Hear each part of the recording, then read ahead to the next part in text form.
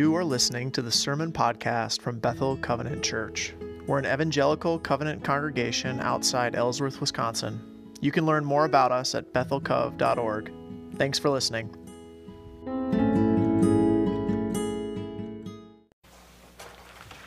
So as Mike read, we're in Matthew chapter 5, verse 1 through 10. And that's on page 936 of the Pew Bibles, if you are looking at that. And I lost my page as I picked this up, so I'm going to find it too. Perfect. So as you guys know, last couple weeks we've been gone in Colorado. And we went to church. When we're back in Colorado, we go to the church that I grew up in. And you've maybe never heard this before, but I grew up in a church plant, a started church, just like Renew or The Crossing. Pastor Michelle was here a couple weeks ago, or Midcurrent. That's the kind of church I grew up in. When I was about 6 years old, my parents joined a team that helped plant this church. And since I was a little boy, I grew up at this church with this particular pastor. And so it's always had a special place in my heart. This is the place that I started to, for the very first time, the place that I encountered Christ for the first time. You know, this is the place that I understood what it meant to be a disciple for the first time. This is the place that I started to sense a call for ministry in my own life. And so it's a very special place. And the pastor there is still the pastor that's been there the whole life of this church plant. And over the time that I was there, you know, we started off meeting in schools, and then for a while we met in a strip mall location right next to a sports bar. That was really cool, let me tell you, because right after, right? But at some point our church got a gift of land, and we got to build a building. And it's a small concrete box is this building, but it's an elegant box because they could form the concrete so it looks really nice. And that happened when I was in high school. And so whenever I am back in Colorado, I get to go and worship in this church. And it's an interesting church because in the community of Colorado Springs, people are constantly coming and going. So every time I come back to church, there's a whole bunch of new people that I've never met before, and a whole bunch of people that I knew pretty well that have moved to other states or moved on to other places, so it's always kind of interesting.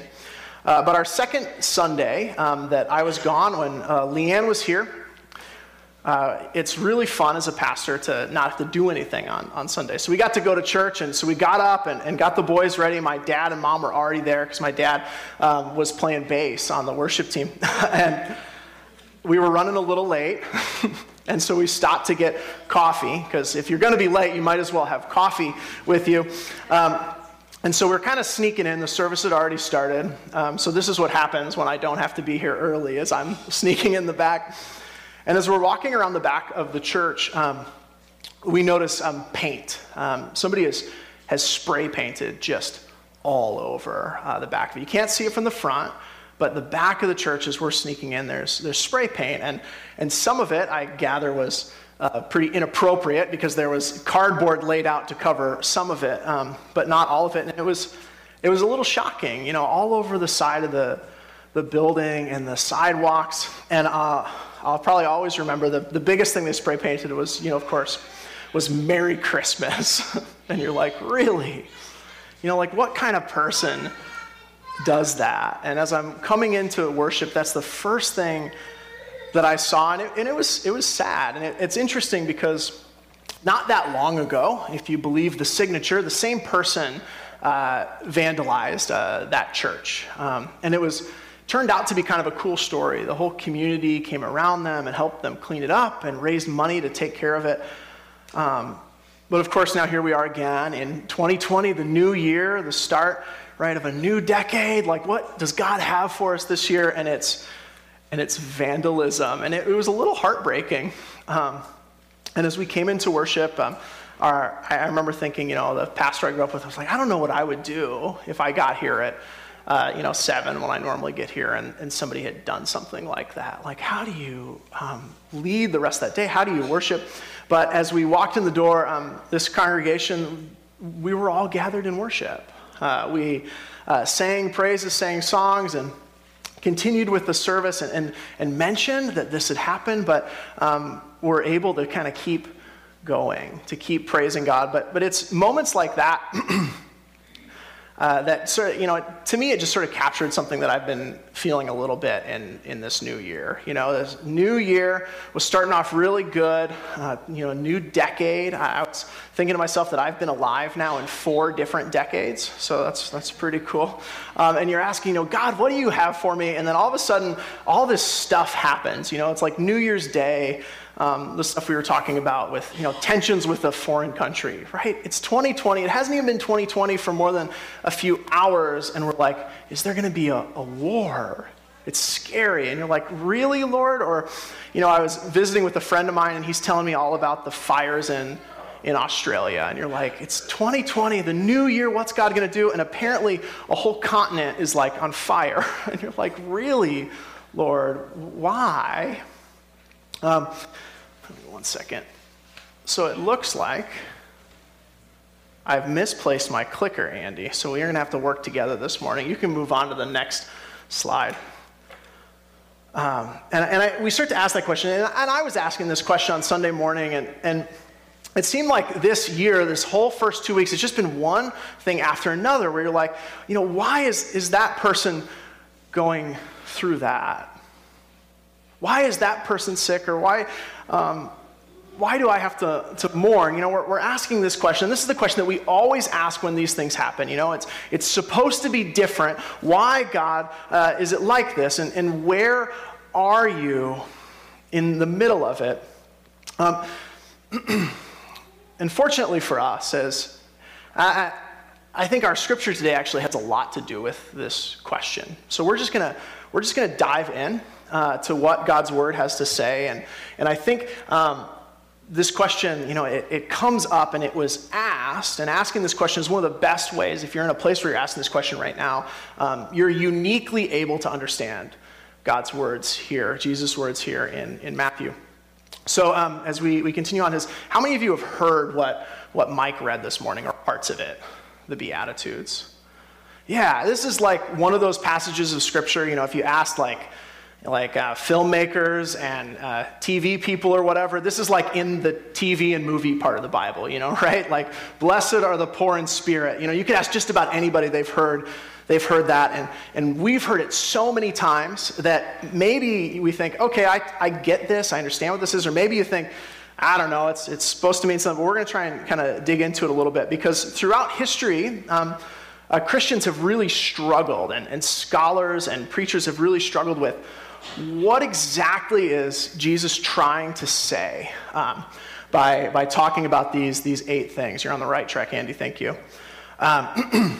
These 8 things. And so sometimes we say, is it like 8 things that we should have? Like if we're real Christians, when I grew up, it's like we should, all these things should be in our life. We should be poor in spirit, we should be mourners, we should be meek, we should be hungry for righteousness, merciful, pure in heart, peacemakers, and we should be persecuted. And if you're not those things, then you're not blessed. Is that it? That's what some people have asked. Some people, it's sort of like, it's a checklist of things to do. On the other side, maybe we say, this list and the whole Sermon on the Mount is just included by Jesus to make us feel really bad so that we know we need Jesus. That's a common one.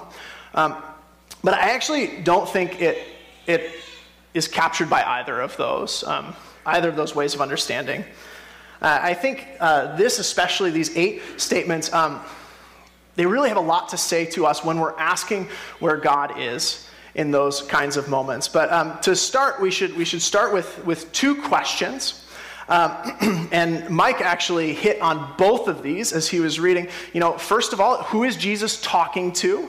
In this moment, whenever you're reading scripture, that should be one of the first questions you always ask, is who is the author talking to in this moment? Because if you've ever talked to somebody else, it matters who you're talking to understand what you mean. And the second question is, what does it mean to be blessed? And so Mike really captured the first question very well. The people that are around Jesus are this crowd of people that has formed, and it's formed mostly because of the things Jesus is doing. So if you were here a few weeks ago, when Pastor Michelle was here, she talked about Jesus in the desert, facing temptation. Well, when Jesus comes out of the desert, he walks around doing like 3 things. He teaches, he preaches, and what he preaches, the message that he preaches is the same message that John the Baptist preached. He says, repent, for the kingdom of heaven has come near. So he's teaching and preaching about this thing called the kingdom has come near. And the third thing he's doing is he's walking around healing people who are sick. And just like if somebody walked down the street and was throwing like $100 bills in the air, as Jesus is healing people who are sick, a larger and larger crowd of people start following him. And it's the kinds of people you would think would follow a healer, right? It's sick people. It's and Matthew talks about them this way. He says, it's people who are demon possessed. Everybody thinks they're crazy, right? People having seizures, people who are paralyzed, people with various diseases, people suffering severe pain. So this is a crowd of people, and many of them have been healed by Jesus. Many of them maybe are still waiting for that. And as Jesus comes to these towns, more and more people are gathering because they, or people they know, are sick. Because their lives are not going well. And the other people that are here are the disciples that Jesus called. And so far, he's only called 4 disciples, 4 fishermen that he said, hey, why don't you guys follow me? So that's who's here. That's who's sitting on the mountain. And that's who Jesus is calling blessed. And so then we got to ask, right, what does blessed mean? Well, the easiest way, I think the most clear way to understand what this means is just happy, actually. It's not so much like spiritual points from God. It's really more, Jesus is saying, happy are the people who are like this. And the most straightforward translation is happy, or maybe ought to be happy, or will be happy. So we've got a bunch of sick and hurt people. They're all around Jesus on top of this mountain. And Jesus is telling them kind of 8 things that, according to Jesus, mean you should be happy.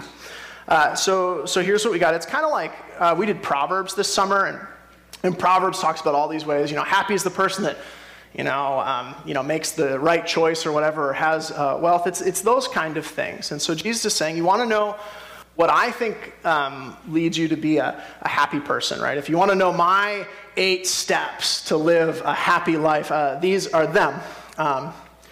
So he starts, he says, blessed, happy are the poor in spirit, for theirs is the kingdom of heaven. Happy are the poor. And sometimes we get caught up on this. What does it mean to be poor in spirit? Is it that you don't have a lot of money? Is it that you're not like very spiritual? In the ancient world, you really couldn't separate faith from your money because everything was together. So people thought of as good spiritual leaders, they had plenty of money, and people that didn't have very much money weren't really listened to by anybody. So he starts with, blessed are the poor in spirit, poor people that don't have much, people that aren't listened to. The next 3 is, as Andy has up on the slide now, perfect. The blessed are those who mourn. Happy, you ought to be happy if you're mourning. You ought to be happy if you're meek, and you ought to be happy if you hunger and thirst for righteousness. So all 3 of these people, I think we can understand it better if we look at hunger and thirst for righteousness. So who uses the word righteousness on a daily basis? Yeah, nobody, right? And what does it mean to be righteous? We don't talk this way, but in Jesus' day and his understanding, righteousness is, it's something that is given by God, that comes from God. But what it represents is sort of right, good relationships between people.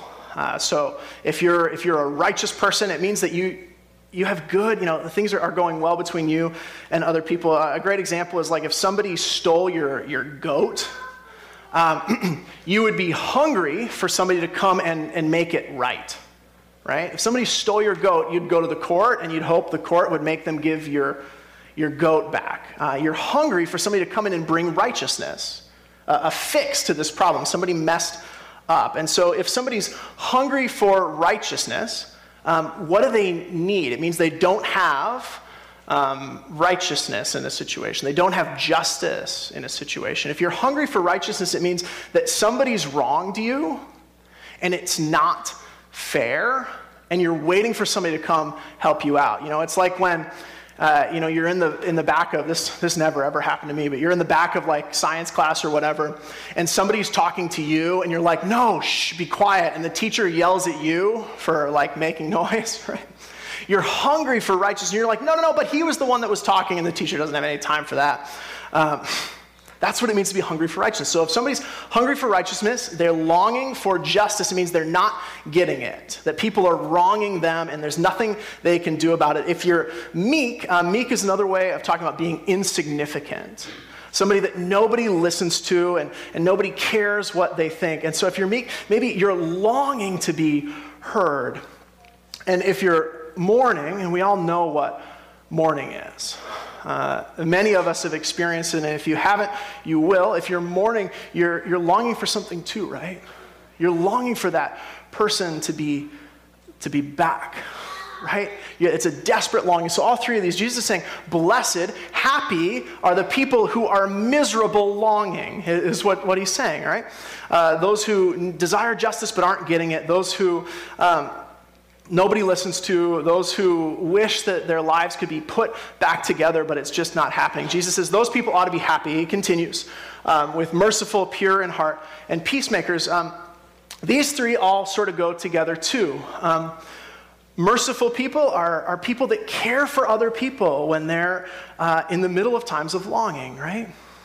Blessed are the merciful, happy are the merciful. Pure in heart people, they're people that do things for the right reasons. Hungry for righteousness, or peacemakers are people that are bringing restored relationships. Those people that are hurting, right? The person that's hungry for righteousness, a peacemaker comes in and helps make it right. Now, before we continue to the next one, does this sound like a good list of things to be or do that are going to lead to happiness? It does. So I don't think so at all. I don't think any of these things in life lead to happiness. Have you ever tried to make peace between two people that hate each other? Did that lead to happiness for you? No, right? It probably ended with both of them hating you, and maybe their relationship was restored with how much they can't stand you. Have you ever mourned somebody? Did it lead to happiness? I know mourning is the opposite of happiness. Have you ever showed somebody mercy and had them cheat you again? Or throw it in your face, or turn their back on you anyway, right? If you've ever tried these things out, you might have found that they've not led to happiness in your life, right? Have you ever been really poor, where you couldn't actually put food on the table? That doesn't sound like a very happy circumstance. And so this last one, persecuted, this is our 8th thing. Persecuted people, according to Jesus, are happy. Persecuted is sort of what all of these things lead to, right? If you're poor, if you're mourning, if you're unimportant and insignificant, if you're never getting justice, if you're merciful towards others that nobody else cares about, if you're pure in heart and you only do things for the right reasons, and if you try and make peace with other people, guess what? You might have experienced some persecution. And Jesus says, happy are those who are persecuted for righteousness, for theirs is the kingdom of heaven. And we read this all the time, and they seem like these good attributes that you should strive for, but I'm not sure they are, because what Jesus is saying is this, and it's on the next slide, I think, is that blessed, happy are the people in poverty. Happy are the people who are just beset by longing, who so desperately want something different. And happy are the people who are persecuted because they're helping out people who are longing and who are struggling with each other. And so Jesus says these people are going to be happy. And if we're honest with ourselves and we think about what these things actually mean, you can go to the next slide. The problem is that it doesn't seem true, right? If you're sitting there with Jesus and you're a poor person or a peacemaker who's been persecuted for making peace, you know that it sure doesn't seem to lead to your happiness. In fact, real world, and just, this is our common sense, real world common sense says that insignificant and poor people, they suffer, right? If you're insignificant and nobody cares about you or cares what you think and you don't have resources, you're going to have a rough life. That's what common sense says. Common sense says people who are deeply longing for something, they often don't get it. People who, and third, common sense says people who act on those longings on behalf of others, people that really care, that give up everything to help somebody else, a lot of times they wind up suffering worse than they did before. Common sense says you are far better off looking out for yourself. And if you have those longings, if your heart breaks for poor people or mourning people or hurt people, you'd better push those longings down, because you're going to have a happier life if you don't get busy, caught up in all that stuff. Common sense says you're much better off striving for wealth and respect and privilege and turning your back on those kinds of people who are struggling. Far better off if none of those 8 things apply to you. And it's interesting, and we struggle with this, and I struggle with it, and I think this is why Christians have had such a hard time with this passage, because it's hard to make sense out of what Jesus is saying, because we want to be happy, and the things that he's saying make us happy or make us ought to be happy don't seem like things we want. But here's kind of how it comes together. So here's where we're at, right? Who are the people with Jesus? They're the sick, the hurt, the insignificant. So Jesus is literally, he's sitting on the side of a mountain, and he's surrounded by the people he just described.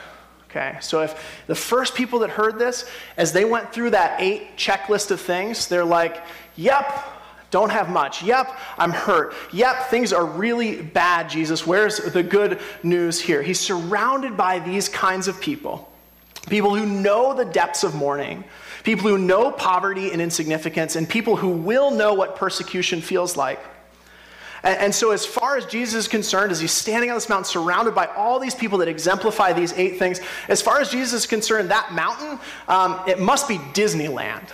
Because according to Jesus, it's the happiest place on earth. But their lives and their common sense tells them that those qualities, those parts of their lives, are things that they wish would change because they do not lead to happiness. And I think there are people all over this room who've tasted some of those 8 things. And if you've tasted mourning, I don't have to tell you that you don't want to mourn any longer. But here's the thing. It's not a surprise to Jesus or to Matthew that this doesn't sound right. In fact, Jesus is trying to make a really strong point about what he means when he says, repent for the kingdom of heaven is coming near. He's trying to make a big point about that, what that means, and he's trying to make it in the starkest possible terms. What Jesus is trying to say is that the common sense way of the world, the kind of world we live in that steps on people who try and make peace with others, the common sense world we live in that says, I better turn my back on that person who's suffering so they don't bring me down. The common sense way of the world that we live in that says the meek ought to be ignored and pushed down. And Jesus is saying in the starkest possible terms, that common sense way of looking at the world is wrong. That it's not okay that those things happen to people. What he's trying to say is the world is actually full of darkness, but light is coming. And that's what he means when he says, repent, for the kingdom of heaven is here. The point that Jesus is trying to make, and if you stick with us through Matthew, he's going to make it just over and over and over again, is this. That the common sense world we accept as normal is completely dominated by evil and darkness. That's the point he's trying to make, that our whole world, it's owned by that same one, the evil one that offered Jesus his kingdoms in the desert. What Matthew's trying to say is that the things we accept as normal, that the weak get pushed down and the strong get ahead, the things we can't imagine life without, are actually not how it's meant to be. They're actually a result of evil. What Jesus and Matthew are trying to say is that darkness and sin and evil, it touches and dominates every single person, place, and system we interact with. It's so a part of our lives that we can't imagine dealing with evil without using evil to defeat it. You can't even go to Disneyland without encountering evil, according to Jesus. We're slaves to it without even knowing it, to the point where it seems normal and part of life that a person with a pure heart or a person who desires to be a peacemaker, that will obviously lead to them having a rough life.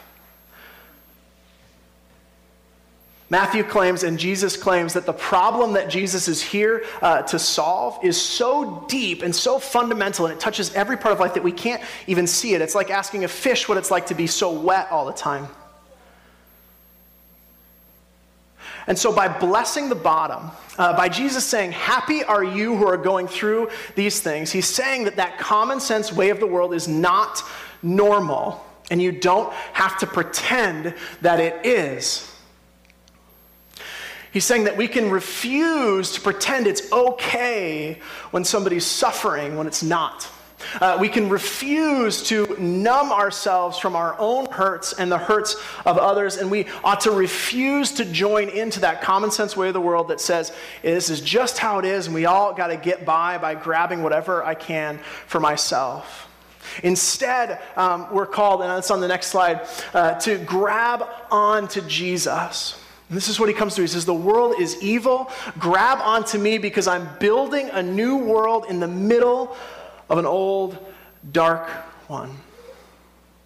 And so when we ask, when we're in those moments, when things happen to us and the people we care about, when we find ourselves trying to make peace between people and having it come back and hit us in the face, when we find ourselves doing the right thing and having it not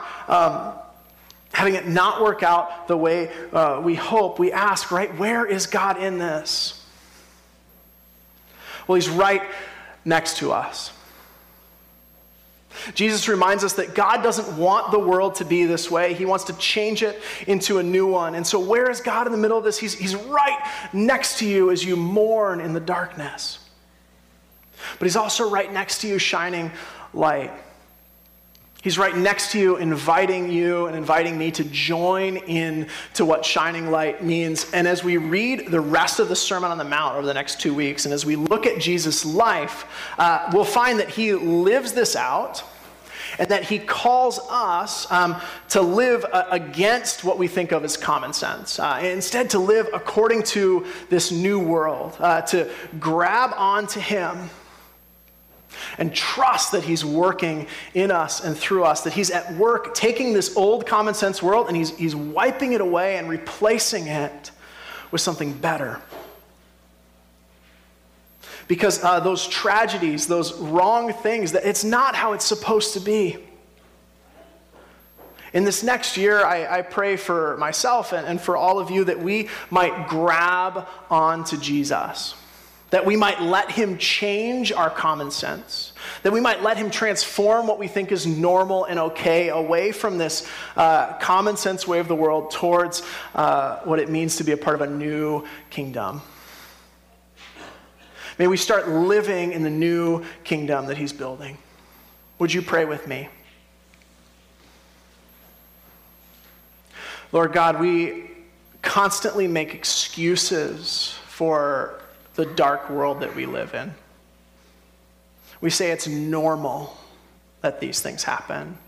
We say it's normal that the weak get persecuted. We say it's normal that we have to do evil things to get good results. But you came to earth to transform this world, to make it something new, to bring it back to what you imagined it would be in creation. You started your kingdom on earth and you invited us to join in. You came and lived and died and rose again so that we might turn to you and be transformed. So that we might turn to you and be set free of the sin that grips at us in every part, and trust that one day we'll rise again to resurrection in you. God, we thank you for what you've done. And we thank you for what you're doing, even if we can't see it.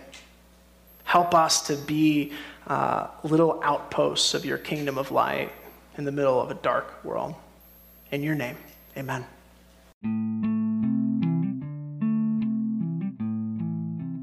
Thanks for listening to the Sermon Podcast from Bethel Covenant Church. We're an evangelical covenant church outside Ellsworth, Wisconsin, and you can find out more about us at bethelcov.org.